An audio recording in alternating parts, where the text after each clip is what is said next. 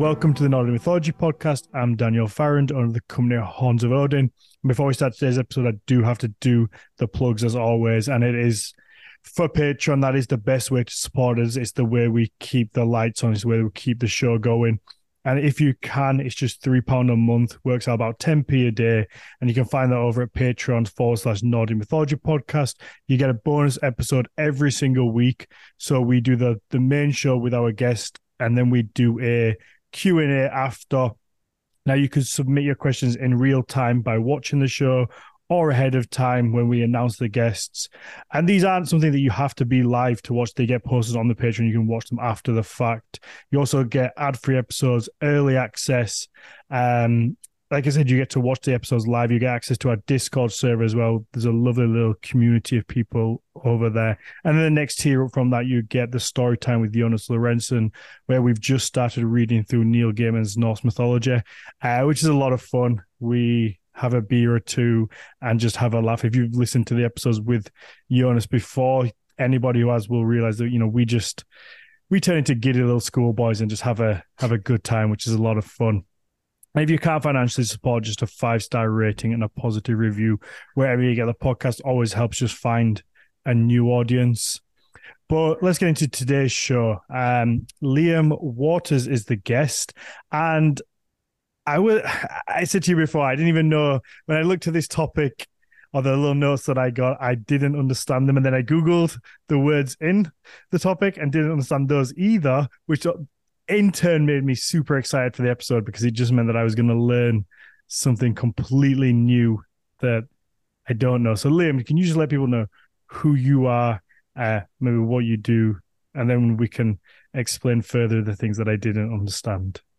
Sure. Yeah, absolutely. So I'm Liam Waters. I'm a PhD candidate at the University of California, Berkeley. And I'm currently a visiting researcher at the Arni Magnusson Institute for Icelandic Studies in Reykjavik, Iceland. And my research, my dissertation project is all about mythological space and the beings and the things that inhabit mythological space. So that's the quick elevator pitch. You missed out the trigger word, I'm going to call it, which was tertiary. Yes, tertiary. This is a word I've never come across in my. I think I'm 34. I think I'm 34 now. I forget. I'm pretty sure I'm 34. So, but this is something I've not come across in my 34 years. Is the word tertiary. So I read mythological space as a tertiary world, and then I Googled tertiary, and let me just pull this up for anybody who's listening. And it said relating to or denoting the first period of a Cenozoic era between Cretaceous and Quaternary Quaternary periods, and compromising of Paleogene and Neogene subperiods. That's the Google that I got, and just reading that alone, I was like, okay, what? Yeah, so that has absolutely nothing to do with the tertiary that I'm talking about. Okay, yeah, exactly. Okay. That makes me feel automatically at ease. Yeah. So tertiary, in the context in which I use it, it's really easy. It just means the third in a sequence of things, right? So we say first, second, tertiary, right? First, second, third. Oh, okay. It's sort of just a fancy way of denoting something in the third position of an order or level. Oh, okay. Just say that on here as well. That's the other, because it gives you like a couple of meanings for the word. It says third in order or level. Yeah, I wish I just read that one first. Wouldn't have embarrassed myself trying to pronounce periods that I have no idea how to say. No, honestly, I was here for the entertainment value. I don't know that I would be able to pronounce half of them myself. So, that's what had me when I was reading. I was like, oh, okay. I've been doing this for like 190 something episodes now, and there's a lot of words here that I feel I should have at some point heard. Yeah. No, it's fair enough. Yeah, so the way that I use tertiary, or the reason why I talk about mythological space as a tertiary world, is just a sort of conceptual frame for discussing space and its position within a conversation. So that all sounds very abstract, but in very simplified, in very simple terms, um, we can think about when we think about mythological space or imaginary space, we can think about it in terms of three different levels. So we have a primary world, a secondary world, and a tertiary world. And the So, primary, yeah, sorry to jump in so early. When we say mythological space, what do we mean? What do we mean by that? sure. Would that just be a term for like just a mythological idea, or Mm, how would you? I just want to make sure we're all kind of on the same page of like what yeah, you no, it's encompass. fair enough. So I guess you could define it as any space within mythological narratives where supernatural beings are dwelling or acting. It's sort of a realm of imagination. John Carey, who is a Celticist, I think he's at Cork. He basically defines that this sort of other world as any place inhabited by supernatural beings or itself exhibiting supernatural characteristics, right? Mm-hmm. So we can think about Asgard or Jotunheim or Hell, and all of these various, the nine worlds would be a good way of thinking about mythological space, I suppose. Okay. Okay. So when we go into them, the third, what Mhm. what does that entail? When we Yeah, said, well, so I think it's helpful to sort of put it in context to the other two worlds, right? So the primary world, right, if we're talking about these series of worlds, right, would be the world that you and I inhabit, right? okay, You and I talking, speaking here over Zoom, right? We're in the primary world, the world of reality, right? But then this really interesting thing starts happening when you consider imaginary spaces, whether they're mythological or if you're talking about modern fantasy literature, right? If you're talking about any type of literature, you're inherently talking about sort of an imaginary world that hmm doesn't exist, right? So if one was to say think about a book like the Chronicles of Narnia, right? The Lion, the Witch, and the Wardrobe. You've got a good example of a division between a tertiary world and a secondary world there, right? So we in the primary world are reading the book. We're reading about a secondary world, right? The Pevensey children, going away from London during the Blitz. That's an imaginary secondary world. It's a world of fiction, but ultimately based on our world, right? It's a representation of the primary real world. But the Pevensey kids don't stay there, right? They go into Narnia, which is yet another world within this frame, right? And Narnia, as a tertiary world, right, does something a little different. It's not an imaginary world that's based on or trying to reflect our primary world. It's its own completely new imaginary thing with its own internal logic and fantasy. The physics of Narnia operate differently. The logic of Narnia operates differently, right? So it's the distinction between these worlds are basically we've got reality, we've got a sort of symbolized version of reality, and then we have this fantastic world that isn't really attempting to mimic the primary world. It is completely distinct. hmm Yeah, does that make sense? I think so. I'm there. I'm Okay, following. I'm all I'm right. I'm doing better than I thought at this point. Yeah, I Yeah. promise it sounds a lot more intimidating than it actually is. Okay, so how do we put Nordic mythology into this tertiary world, or how do we look at it? Sure. So I guess a good place to begin in discussing it is with Snorri and Snorri's representation of Norse mythological space.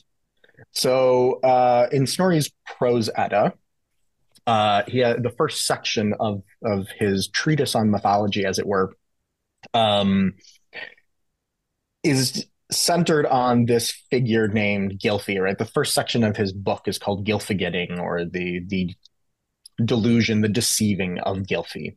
Gilthy is this king who goes off to try to find where the gods live. He's trying to get more information about the heathen gods. And in going off and trying to find this information, he stumbles into what is essentially a tertiary world. He stumbles into mythological space. And in the context of Snorri's explanation of all of this mythological material, Snorri sort of explains away, as a good medieval Christian, he sort of explains away some of the heathen aspects by saying this was all a delusion, it was all a dream. Gylfi was being tricked by the gods into thinking that the things he was seeing in mythological space were real. Mm-hmm. But when Gylfi gets there and he's being entertained by the gods, really it's Odin who he's talking to. He's seeing all of these fantastic things around him, right? He walks into what is probably Valhalla, which is described as having gold shields adorning the rafters of the hall. There are sort of people around the hall who are doing fantastic things like crazy juggling and acrobatic things within the hall. And he sees this sort of bizarre figure at the end of the hall who goes by three different names: High, Justice High, and Third, and that figure just happens to be Odin. But all of Mm-hmm. these fantastic details go into describing and sort of fleshing out this tertiary world, this mythological space. Mm-hmm. How accurate do you think Snorri is when it comes? Because I've always wondered this when it comes to Uh, this. I guess this tertiary world, this world that we kind of see today as this mythological space that we all, I guess, everybody listen to this, whatever level you are at along your journey of learning, we will all have a different image, I guess, of this mythological world. Mine's certainly different from when I first started. I probably would have been very entry of like you have all the warriors fighting and it very kind of probably quite broy, I guess, would be the way mm, to put it. And now I think it would be different if I looked at it. But yeah, I guess yeah, how much do you think we really know about what they would have thought of this mythical world at the yeah, well, I time guess. versus kind of like what it's been portrayed in modern media, maybe. Well, I mean, there are sort of several questions within that, but you've asked probably one of the most like incendiary questions among Old Norsicists, which is how much did Snorri actually get right? How Well, much yeah. of Snorri is actually reflective of some pre-Christian tradition or pre-Christian understanding of this space and the narratives concerned with the gods? Um, I think there are tons of different opinions, even among the very learned among our field.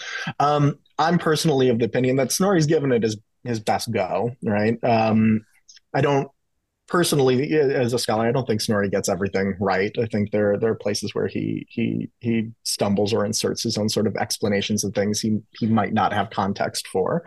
Um, but by and large, his Snorri's goal in writing the Prose Edda is to preserve explanations for uh, poetic devices, right? He really wants to make sure that Scandinavian poets are able to continue to compose using these special poetic terms we call kennings, Mhm. right? Which usually have some sort of mythological reference. They're sort of like poetic riddles, Yeah. right? So I'm sure you've discussed this at other times in the podcast, but if you want to say, I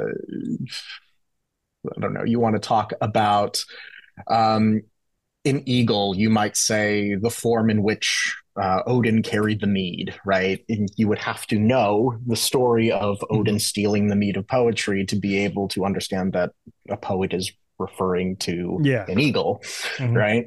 And so Snorri has sort of an imperative in that way to make sure that his explanations are grounded in reality. Otherwise, any poet attempting to understand poetry composed within this pre-Christian era, they're going to have a pretty hard time making heads or tails of what's Mm-hmm. going on in these poetic forms. So that's a very winded explanation that basically just says, I think Snorri's trying as much as he can. Yeah.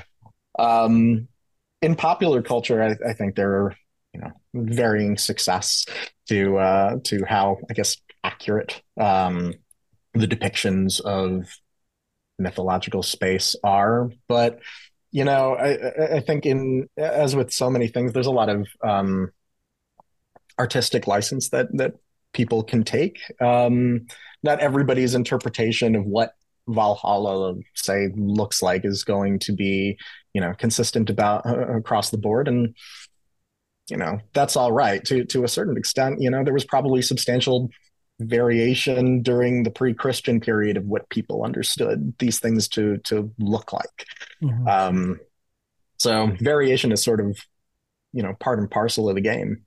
Yeah. I mean, are there things that we can almost with some degree of certainty? I've been doing this long enough now to know that there's pretty much nothing that can be done with 100% degree of certainty. Ah, But are there things that we find in Snorri, in other sagas and other places that we can go, okay, well, this is a general idea of what this mythological space would look like? yeah, well, I mean, again, these things are sort of nebulous, but there's consistency across a lot of the sources that we have that seem to indicate that certain details are significant in describing particular places, right? I describe Valhalla, right, the hall where the slain dead go, as being described with golden shields adorning its roof and rafters, and the details we get of fallen warriors being within Valhalla. That seems relatively consistent, but not all of these things are mythological space isn't necessarily is literal as we would want it to be. I think especially in the modern era where we're so accustomed to being able to pull up something like Google Maps on our phone and be able Okay, to yeah. to orient ourselves. Doing that with mythological spaces is pretty difficult. One, because those kind of maps don't exist, and the technology that would have been required to do that kind of map making was not a part of the predominantly oral culture Mm-hmm. of pre-Christian Scandinavia. So you get differences of details depending on sources as regards like where the giants live. Sometimes they're nebulously out in the east somewhere. Sometimes they're in the north. Sometimes they're in the south, and they seem to change depending on where a particular narrative needs them to be. But what does seem to be consistent is that they're always off somewhere in the distance, or they're off in some direction that we view as perhaps dangerous or uncharted, right? Mm-hmm. So we get plenty of narratives of saga heroes going off into the east, into Russia and other places, and encountering fantastic beings like dragons and giants and that kind of thing. Mm-hmm. Just because it's not a terribly well understood area, right? If you're living in mainland Scandinavia, you've got this big nebulous chunk of land off to the east that no one really understands, and that it's pretty hard to navigate. So cool. That's where you're gonna pop all um, your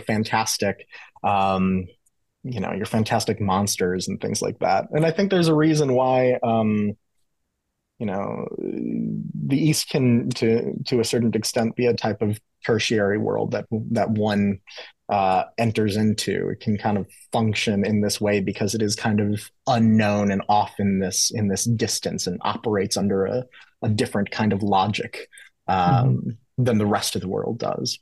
Did you think that these worlds exist, these mythological worlds existed kind of in our world. I know when I've spoken with Mateus about it on previous episodes, Mhm. how you see when you Google the nine worlds, um, you automatically get this image of these worlds almost on top of each other and some at the Mhm. side. I don't know who the fuck's come up with them, but that's everybody's probably seen that. It's like you Yeah. have like maybe like three on top of each other, and then the others almost um orbiting around them, I guess. Whereas I Mhm. know in the past when I've spoken with Mateus and other guests, it feels like it's much more of a flat plane in how you've just described with, looking over to the east and you would put maybe Jotunheim over there because we don't know so much about it. And I guess if there is a volcano that erupts, then that could be the Fireland, I guess. On that kind of like, so do you think these mythological worlds would just exist amongst the real world rather than separate? Does that make sense? Yeah, I mean, to what extent these things, these worlds overlapped is perhaps a tricky thing to parse out or to try to establish a universal rule of how everyone would have understood their relation to where the worlds were. That's pretty tricky.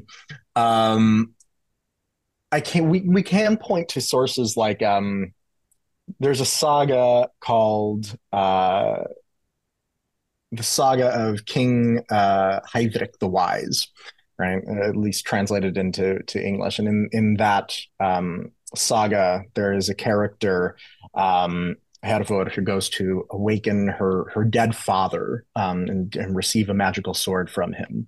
And it's a very famous scene in Old Norse legendary material. This waking of Angantyr, this dead father.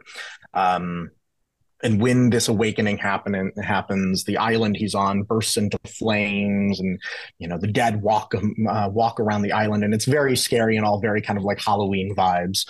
And the main character Hervor says verbatim, she says, I believe I am between worlds right now. I'm between the world of the living and the dead," is perhaps what she means. So these overlaps or these boundaries do seem to exist. One can cross from the real world into this imaginary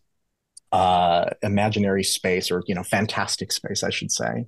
It just depends on where one finds the entry point, I suppose.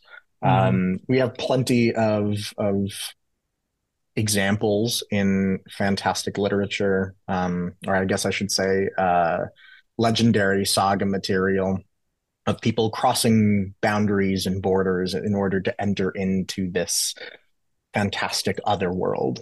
But to what extent medieval people understood, oh well, Valhalla is just down the road that way and take a left, and it's over there, and that's how you get there.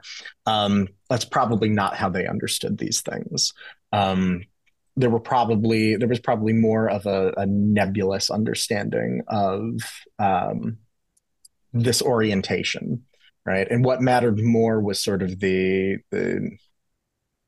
I guess thematic significance of what these worlds represented and what gaining access to them would potentially mean. Do we have stories of mere mortals getting access to these otherworldly realms whilst alive, I guess, and Yeah. and coming back? So did I went on a trip to Asgard and then came back. Yeah, so there are two really good examples, perhaps, of that. Um, so one is this legendary saga called I guess you would say the Tale of Thorstein Mansion Might is the name of the story, and it's about this protagonist Thorstein who he witnesses a young boy going on what's described as a witch ride, and he enters into the underworld, into the realm where the giants are, through some sort of Barrow Mound and there's a river involved, all of these sort of magical boundaries. And Thorstein follows after him and enters into this fantastic world where he does a bunch of sort of fantastic things and messes with the giants and is able to have adventures and gain some fantastic knowledge and attributes, and then goes home and becomes Mm. very favored at court. Um, the same thing is true. There's another legendary saga called the Saga of Eric the Far Traveled. Um, Starts So off with him literal. going, They're so literal, yes, aren't they, sometimes? oh yeah, always. Yeah, these epithets. And he basically goes off into the east and he encounters dragons and monsters and things like that. And as he gets further and further east, he ends up stumbling into paradise, into the afterlife, almost this sort of heaven on earth type place, I suppose you could say. And he's able to enter this by passing through the mouth of a dragon. So all of the details of how one gets there are very sort of fantastic and certainly not literal. But after having this vision of the other world, he goes back home. I think he goes back to Norway. And becomes very successful in the rest of his career. So certainly there are stories from this period of people going and doing that. And Gylfaginning in the Eddic material is, also an example of that we've already kind of talked about. Both those stories feel almost like the example you gave, the Lion, the Witch, and the Wardrobe, of like Mm-hmm. an in between work. 'Cause it seems like they stay on our world, they stay in our realm, but they have to go through some mythical steps to get to the other world, like what, going through the dragon or through the different places. Yeah, But it seems very kind of linear, as though they don't. I guess if you say to probably any Christian on earth, if you how do you get to heaven, you probably have to yeah, die. But you kind of leave this you leave this the earth. You kind of spirit would typically ascend to another realm. It would go kind of elsewhere from here, rather yeah, than this feels like they're just kind of not just, but almost as if it's the exploration of a new land by somebody, and when they come back, they say, "I've just found this amazing place," and they don't really know how to describe it. And I guess when you're living in a time that doesn't understand, like you said before, we don't have Google Maps. mm-hmm. Like today, we understand the world, unless you believe in flat Earth and you just got your head in the sand. Like most people believe that, know that the Earth is round, and we know pretty much everywhere other than in the sea. We know all the land masses.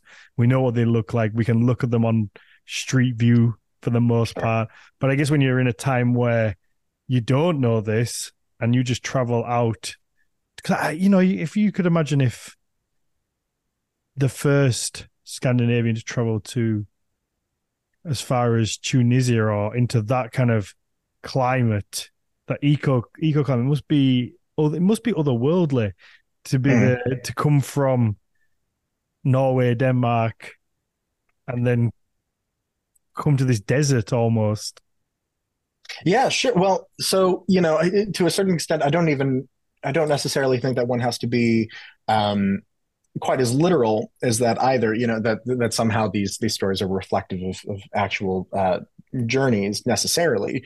But as with almost all fantastic literature, whether it's in the medieval period or whether you're talking about like reading Lord of the Rings or the next Brian Sanderson novel or whatever it is, right? Like, fantastic space is always this ideologically constructed.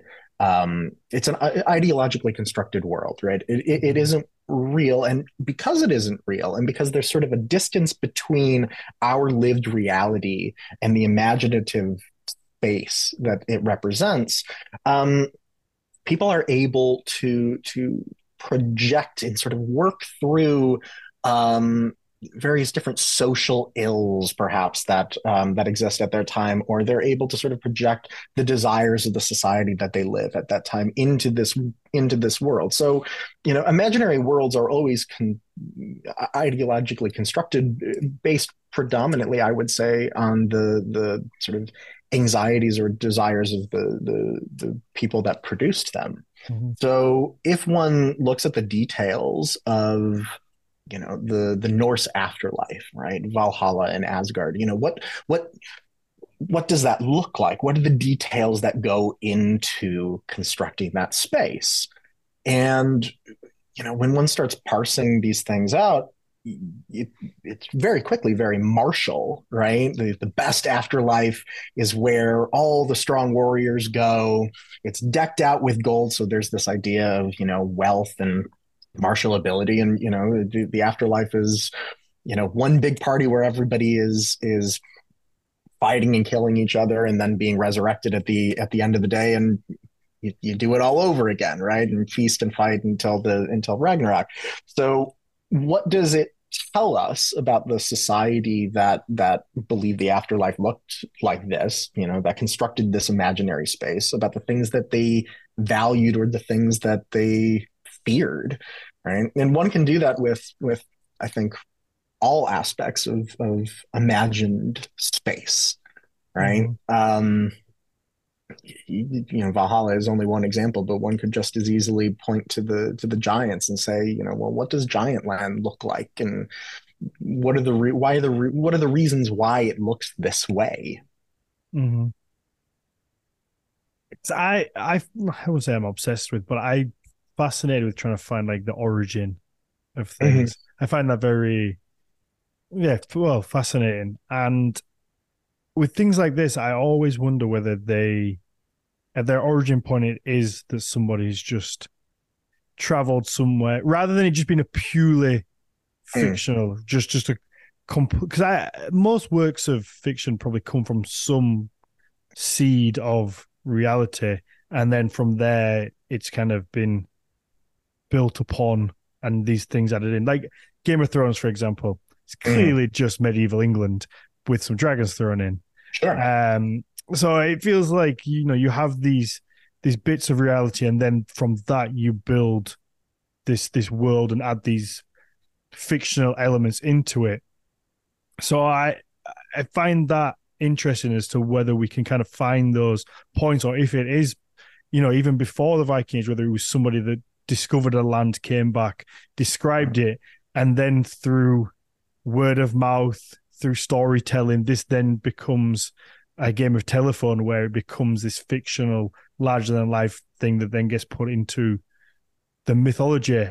Do we know where any of the origin points for the world or anything like that? Well, I think you've nailed it right on the head, which is, imagined space has to be informed by lived experience, right? Like, in order for us as consumers of these narratives, to be able to orient ourselves within imagined space, to be able to make heads or tails of it, right? Like, the author, the creator, is naturally going to pull on their lived experience, or the elements of the real world that go into creating it. Right. This is something that Tolkien wrote about, actually, as part of his sort of treatise on fairy stories and modern fantasy, which is the the mythological space, the fantastic space is always going to be um, a reflection of the society that produced it. So, I mean, to your point about, like, is the origin of these stories about going to giant land, or finding all these fantastic things out in the East, is that reflective of the lived experience of an individual who went east, saw some crazy stuff, went home, told people about it, and had the details embellished? Maybe, but as with most things, I don't think it even has to be that complicated. If you have a character who goes into a fantastic or strange place, then the things that one is going to consider strange, the details that are going to go into generating that strangeness or that fantasy, are going to be rooted in the social perceptions of what you and people around you view as being strange or unusual, right? Mhm. So in later mythological narratives, right, you get details of people going off into the East and finding you know, uh, men with the heads of dogs and giants who have faces on their stomachs and, all of these crazy, outlandish, um, you know, uh, outlandish beings and details. And one has to question, is this reflective of something they were actually seeing when they went and traveled? Or is there some underlying reason why these are the specific details that have been chosen to generate this sense of strangeness within the story? Do we see, I guess, then any examples of, I guess, information being passed down through the mythology? Like Mm, things that need to be told, so you don't eat this certain thing. But I guess, it's put in there in a mythical setting. But people learn not to do certain actions because it's going to lead to either like illness or harm. yeah. Well, I mean, you're talking about the basis of folklore right there. I mean, that's Yeah. the heart of it. Yeah, there's tons of prohibition and taboo that exists within these types of narratives. I used to tell my students all the time. I had this anecdote when I was teaching back at Berkeley, and it's a good example, I suppose, of how narrative does these type of things. Is like every college has their version of this myth, I feel, but at Berkeley, there's a big seal in front of the main library. And all of the undergraduate students believe that, or at least there's a story that goes, if you step on the seal of the university, you're going to fail all of your exams. You'll have horrible luck, right? So don't step on the seal, right? And I always would ask my students, say, well, how many of you literally believe that that is true? And out of a class of like maybe 20, you'd get maybe one or two hands. Then you ask the question, okay, how many of you step on the seal? How many of you make a point of avoiding Uh, it? All hands are, everyone's going to avoid it. So that's the mhm. power of story, right? Like whether or not you believe there to be a dragon up on the actual mountain, right? Enough people are telling you a story of the like crazy violent thing that lives up on the mountain, or the werewolves that live in the woods, and they come out at night. You're probably going to avoid the woods at night or avoid going to the top of the mountain, right? I So yeah, remember a no, story is bunch. completely invested in that. I remember a bunch of those from being a kid. We have like three greats in a row. It must be the way the British uh pavements are made up, I guess. Like Mm-hmm. access plates. Sometimes you get one, sometimes you get two, but if you get three, you never walk across three of them.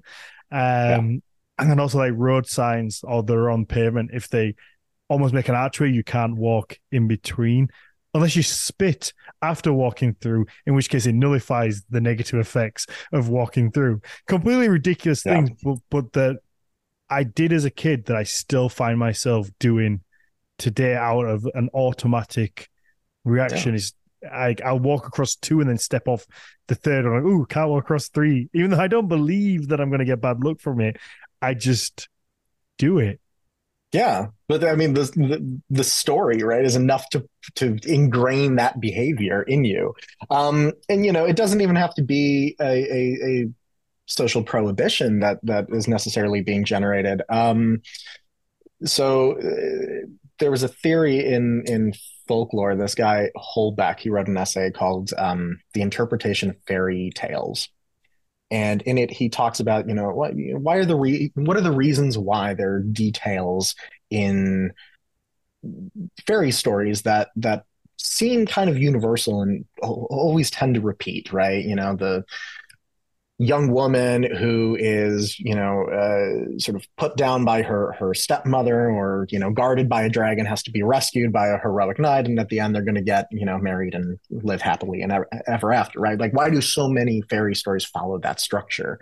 And Holbeck kind of suggested that the reason this happens is because people are trying to work out real world social dynamics by sort of exaggerating the details and placing them at this sort of narrative distance, where the dragon or the monster guarding the young princess or woman is reflective of you know uh, parents prohibiting a child from growing up, that the sort of very uncomfortable dynamics of children getting older and parents becoming progressively less socially relevant is, that's an uncomfortable thing. So how do you work that out? Are you going to have that conversation with your mom and dad? Or is it easier to just put it into a story and sort of work through how these things manifest? Um, and I think we can see that happening even even within some of the Norse material. Sigurd the Dragon Slayer is a great example of that. Mm-hmm. Going off and slaying the dragon, climbs up the mountain, finds the sleeping Valkyrie princess, and I mean, Sigurd and Brunhilde don't live happily ever after, but for a moment there, it seems like it might happen. I guess Right? that's a, So, that's a tragedy. yeah, well, the second bit really changes. The second half of that saga really changes in tone. Yeah, I guess, but there must have been some lessons to be learned from that as well. I assume. What, to like the second portion of the Volsunga saga? Yeah, yeah. Yeah, I mean, It must have had its social lessons, I guess. oh yeah, no, I mean absolutely. It has so many lessons about the nature of what bonds of kinship look like and what does it mean when you live in a society that values honor so Mm-hmm. much. What does it mean when someone in your family disgraces your honor? Right. This is Mm-hmm. sort of a socially what should I say? This is sort of like a inconceivable dynamic that a lot of these sort of Germanic legends liked to deal with. Like, if you're living in a society in which the way in which you go about achieving justice for someone who has wronged you is all about like being able to use your family and call on familial connections to exact revenge against an outside group, right? Mm-hmm. Well, what happens when it's your brother or your dad or your sister who has wronged you? Like, what Mm-hmm. do? Especially when there's a social prohibition against like kinslaying. Like, you shouldn't hurt your own family, but you can't just let an insult slide. So that's totally what Volsunga Saga, the second half of Volsunga Saga, is trying to navigate, and it doesn't end well for anybody. So, I no, it doesn't end well for. I not. Is there anybody that survives? I mean, I think it turns out Gudrun pretty. does, but Yeah, it turns out pretty bad for everybody. Um, yeah, it's a fascinating. It's fascinating. That's a fascinating story. So do you think that it is a case of each different area geographically would have had their own mythological space when it comes to specifically just talking about like the Nordic mythology? Their space would look different depending on whether you were in Sweden, Norway, Denmark, Iceland, obviously later on, yeah, versus even geographically and also time period. You're talking a span of, if we just say the Viking Age, you're talking a span of a few sure. hundred years. Does it adapt and change throughout? Because when you put it back to things like Christianity as just an easy comparison, you kind of get this very clear image of heaven. And I'm sure everybody's Yeah. details within that of what heaven is, it can be different, but you get a very clear kind of the pearly gates. Uh, Hmm. is it Saint David or whoever's waiting there to welcome you in? And it's this kind of very kind of iconic image. Whereas I wonder if how it is in the Vikings and different depending on where you are. Yeah, well, I mean, I think that's probably the case. Like, being able to point to specific evidence of that variation, that gets tricky because we have the lack of evidence when it comes Yeah. to, extended narratives. But there have certainly been scholastic theories that are directly related to this. I think it was, I could be mistaken, but I think it was Andy Orchard who was arguing that a lot of the details from the very famous Epic poem Völuspá, right, the seeress's prophecy, where we get a lot of details about the Norse mythological world. Um, he argues that a lot of the details seem very much rooted in the Icelandic landscape. You know, you get these sort of this volcanic imagery and smoke and ice and that kind of thing. And that's just not the geographical reality of the Scandinavian mainland, like in Hmm. Norway and Sweden and Denmark. That's just, you know, like, Yeah. they don't have those things. Um, so yeah, there's definitely been research that suggests maybe the understanding that we have of this space is a specifically Icelandic understanding.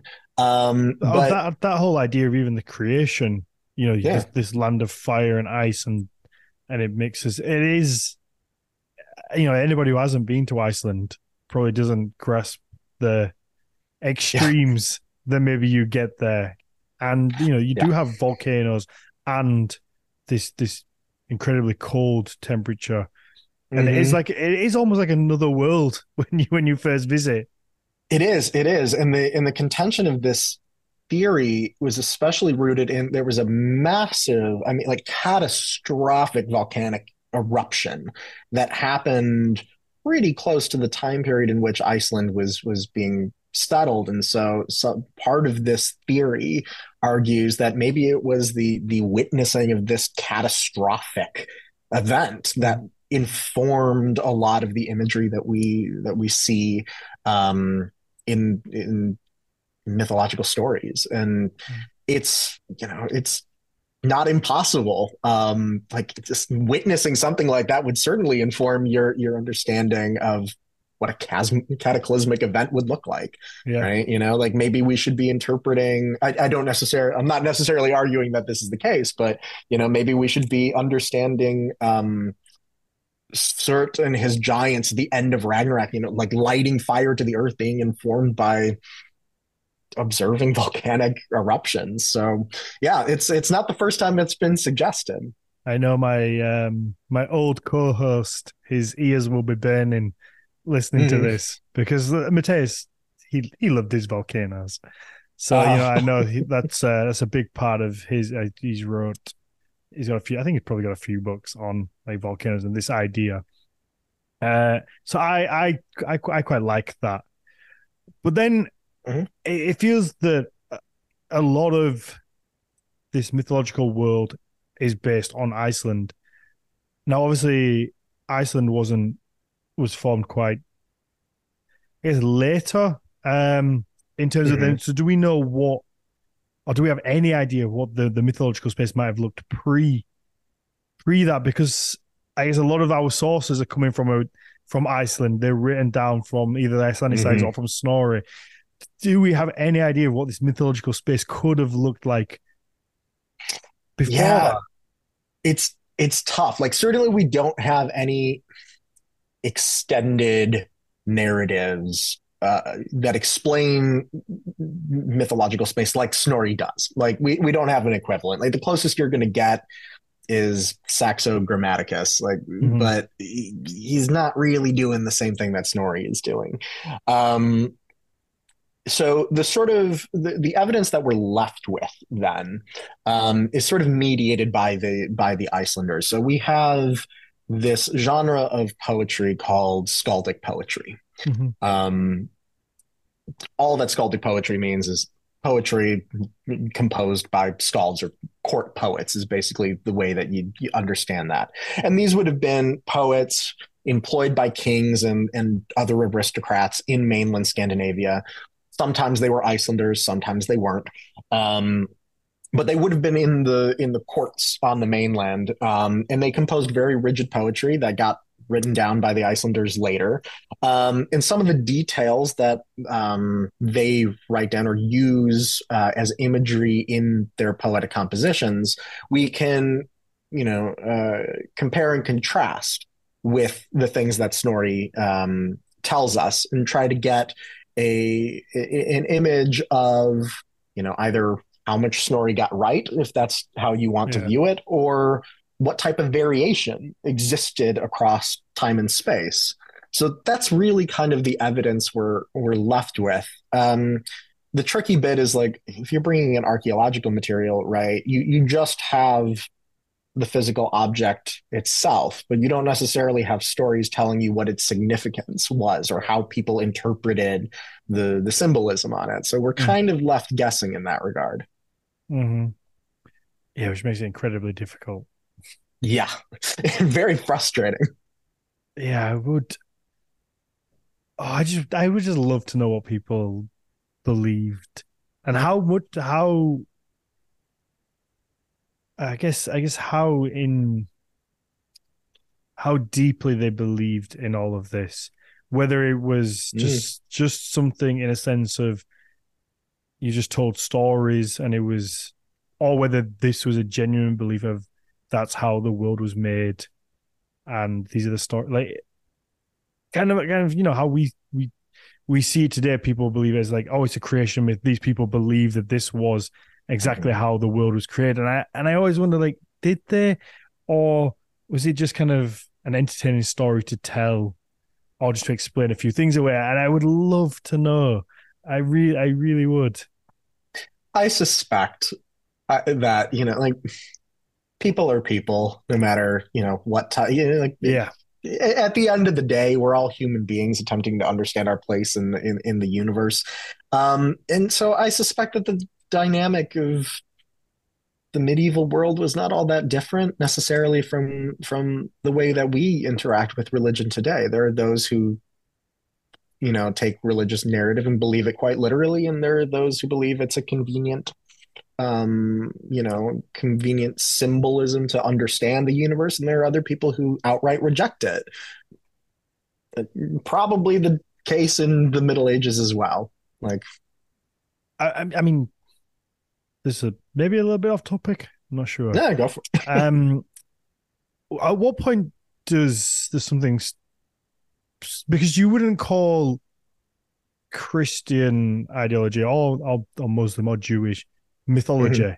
It's a religion in and of itself, and I assume those people would find it offensive if you were to call it Christian mythology, Jewish mythology, Islamic mythology.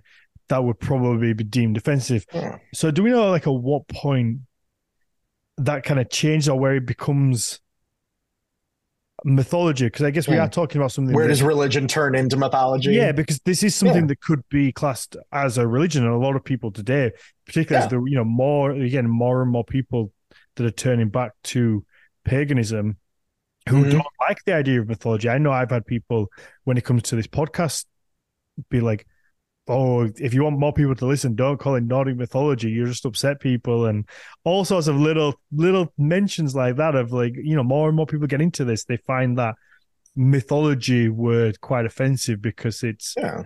deemed something not real, I guess. Well, that's the thing, right? This is the problem, I think, that we tend to use this word mythology or myth as it's almost an insult, right? If you say, Yeah, oh, like the earth is flat, that's just a myth, right? Like we use it synonymously as a way of saying that something is untrue, right?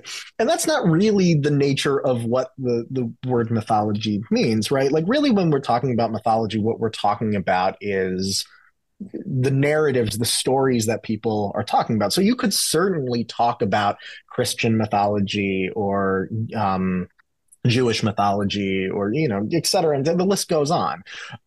But mythology is just the narrative devoid of practice, right? So it doesn't matter whether or not if you're just telling stories about Thor and Odin going around and doing things, right? You're just engaging in mythology. You're just storytelling. What matters is what distinguishes mythology from religion is practice, right? Like conducting the rituals associated with those narratives. So the two go hand in hand. We just happen to use the term myth as a way of yeah, denoting something that's untrue. yeah. Yeah, I guess Christian myth, like stories from the Bible, they maybe people would argue that there's a lesson to be learned in them, but then there's a lesson to be learned in a lot Yeah, of stories from Nordic mythology as well. of There's, course. And it's all, it's engaged in a type of imaginative discourse that is all about what do we value and what do we want to reinforce within our narratives, and what do we want to say is, what things do we want to flag as things one wants to avoid. So, like, when we think about the narratives of Norse mythology, what are the things that they value? Okay, martial prowess, honor, loyalty to, to the kin group and all that. What are the things that are not valued? Okay, treachery, lying, basically all the things that Loki likes to do, right? Socially disruptive Mhm. things. And so these reinforce, these sort of mythic cognitive metaphors reinforce social values, right? And that's universally true, whether you're talking about medieval Scandinavia or, the 16th century England or pre-Columbian America. Of course, the stories we tell are going to reflect our social values. Mhm. And those things are going to vary from time to time and place to place.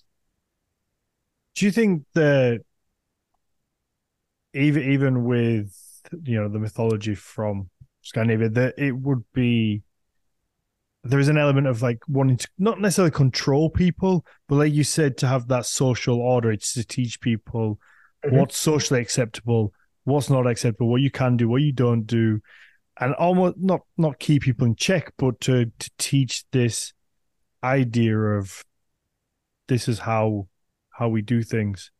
Yeah, absolutely. Right. I mean, to a certain extent, that's exactly what it's engaging in. It is keeping, I mean, when one says like keeping people in line, the Yeah. connotations of that are a little bit authoritarian. But, and if you want to live in a functional society, then yeah, you've got to impose limitations on behavior, Mm. right? So what are things that would be socially disruptive? Okay, well, murder is probably bad. We probably shouldn't do that.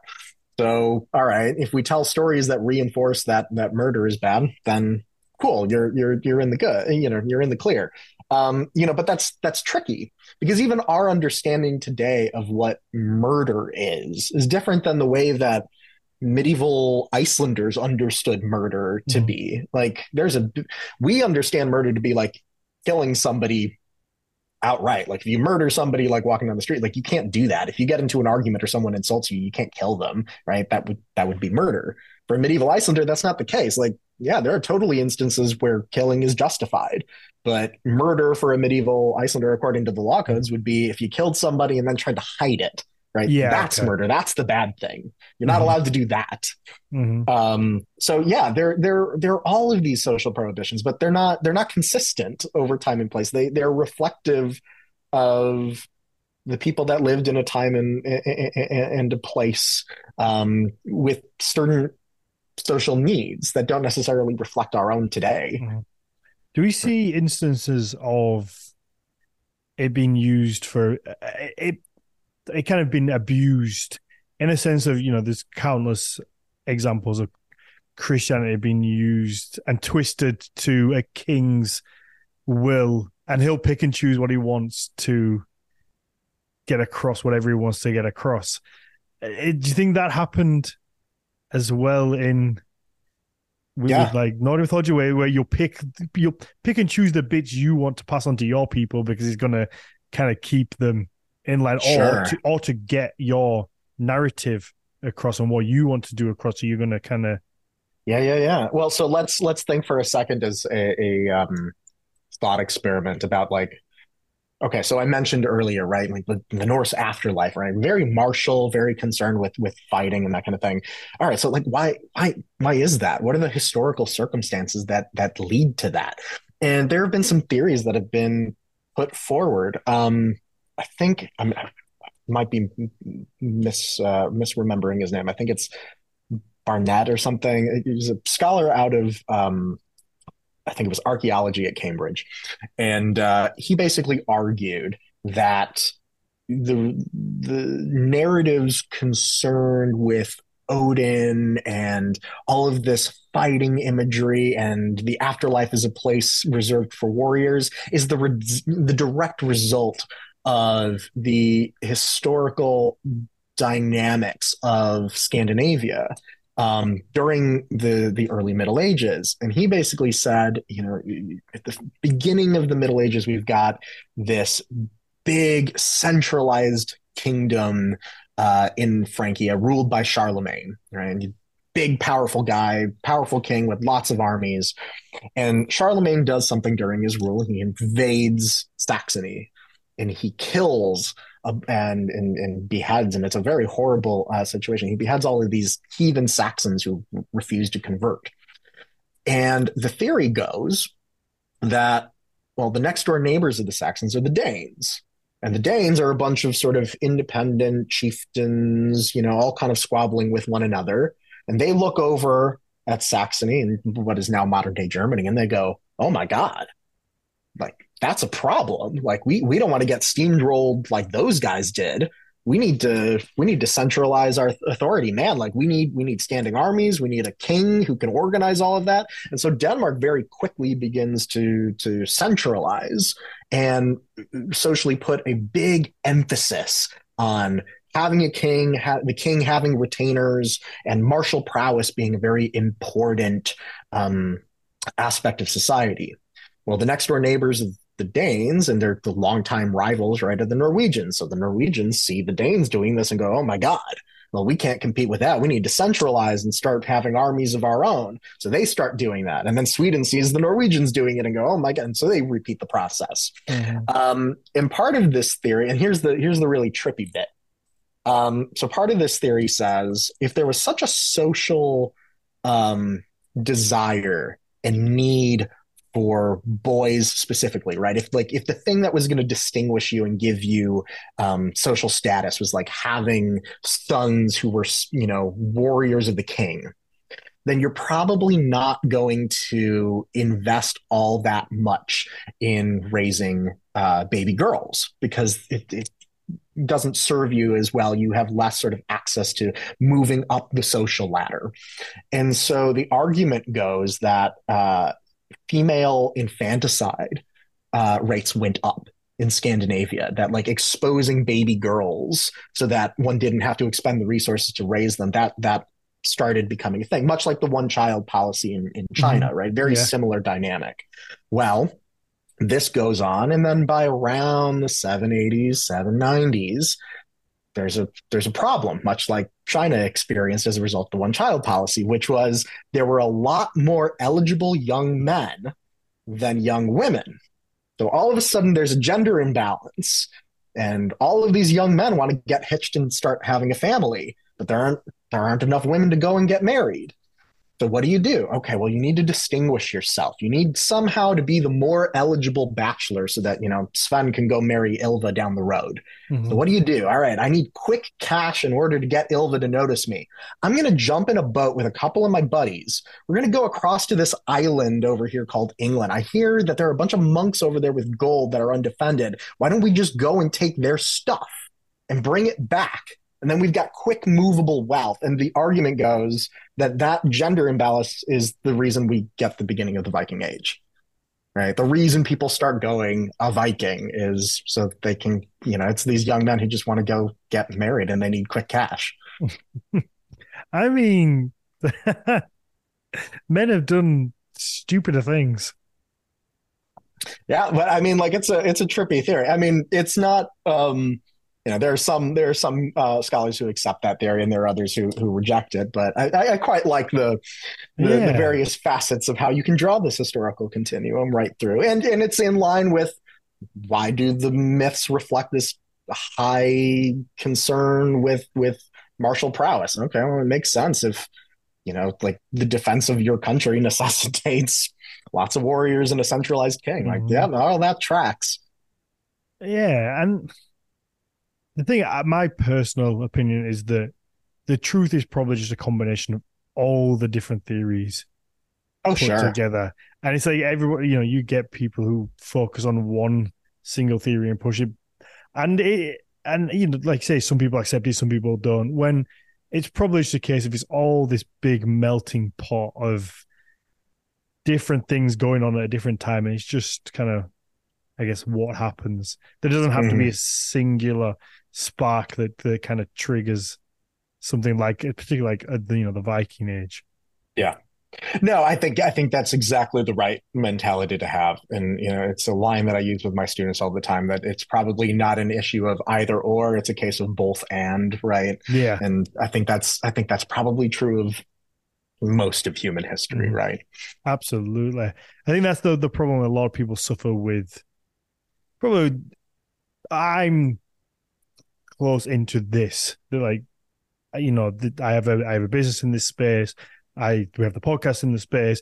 Mhm. So obviously I see a lot of stuff related to this, but I'm sure people who are big fans of Greek mythology, Roman mythology, all those all experience the same thing of the everybody wants things put in neat little boxes. Mhm. Particularly nowadays, nobody wants to think, but a lot of people, they just want to know the answer.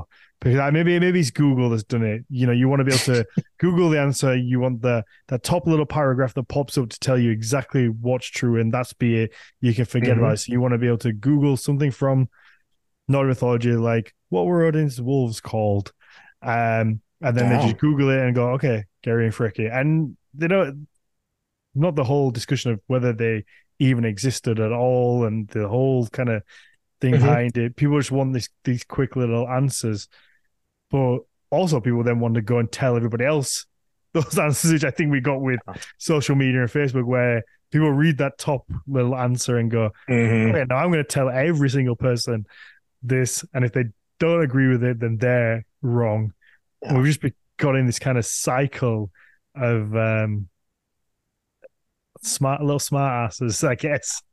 But like, hey, that's the benefit of programs like this and a lot of other sort of public facing academic resources that say, hey, the narrative really is more nuanced than you think, and here's a diverse array of perspectives to talk about that. So in that sense, this podcast is a great resource for that. It's an issue that I encounter with my students all the time whenever we're doing Norse mythology, because like you say, people just want to like Google something and get a quick answer, and they Mm-hmm. they don't want to necessarily have to consider, oh well, there are various versions of a source that have differing information. Like that's complicated, that requires synthesis and like taking a side on what one thinks, and that's a tricky thing to do, to go out and listen to a diversity of opinions, synthesize that, and formulate your own. It's much easier to just be told, all right, X person said Y to Yeah. me, and that will always be the case. I guess it's easier to remember as well. You just have to remember this is the answer. I remember this, and I can just move on rather than Yeah. I have to really sit down and think about this and form my own opinions. They could Mm-hmm. also be wrong. It takes a certain sense of like self reflection to be like, oh, I'm going to form my own opinion, but this could not be right, and I'm going to spend the next probably like a lot of scholars, like I'm going to spend the next 30 years Yeah. researching this, and in 35 years, somebody could come along and they find something in the ground that completely disproves But my life's work. that's the thing though. Like you have to be humble doing this kind of thing. Like scholarship from 100 years ago, like no one is citing it. Most of it we've moved on from, or we've nuanced. Like the the goal of scholarship and having a conversation, even like the one we're having, is in pursuit of finding the right answer, but knowing we're probably wrong. The idea is to just keep kicking the ball further down the road towards that nebulous, like, or I guess I should say that idyllic sense of the right The, answer. the time machine. Yeah, exactly. Until we So get the time maybe we'll get machine. there. Yeah, until we get the time machine and you're able to go back and tell us what we all got wrong. And Oh, honestly, I hope it happens. I would love to know. I would, and I imagine we've got a lot wrong. That's my. Oh, I'm sure. If I'm putting a flag anywhere, I am putting it in the court of that we've got so much wrong. Not just Hmm. about this, about all of human history. I Yeah. bet there's so many things where we've found a small artifact and we've held it into such high Hmm. regard, and reality was just a little nothing. It was just like a little side piece that was made, or Hmm. something insignificant. that's the nature of the human condition, I suppose. I mean, think about all of the literature that we are, I guess, textual evidence we have from, times and places we would consider extremely ancient, ancient Babylon or ancient Greece, where you have scholars at that time, thousands of years ago, writing about, oh my God, like we really know nothing. Like we don't have any sources. And oh man, like if only we had access to the smart guys who lived 100, 200, 1,000 years before we did. I mean, like, Yeah. I think it's indicative of just that's what it means to be human is constantly thinking about the past and wondering where you fit into this weird, time continuum. So, Mhm. all we Absolutely. can do is our best shot at it. So Yeah, for sure, for sure. Oh yeah, let's wrap this up and let people ask you some questions. fantastic. Liam, is there anything you want to plug? I don't know if you have like a public face, whether it's like an Instagram or like books or research, whatever you want to put out Sure, there. yeah, I can do a quick plug. So yeah, anybody who is interested in my research or any of the things that we've discussed today, you can find me on, I guess, what was formerly Twitter, now X, at Liam Nobody H. says X. Yeah, I mean they Nobody shouldn't, says but it. Yeah. I think you're the the first person social I've media actually heard. formerly known as Twitter. Yeah. Yeah, yeah. Um, well, you can find me at that site as Liam H2OS.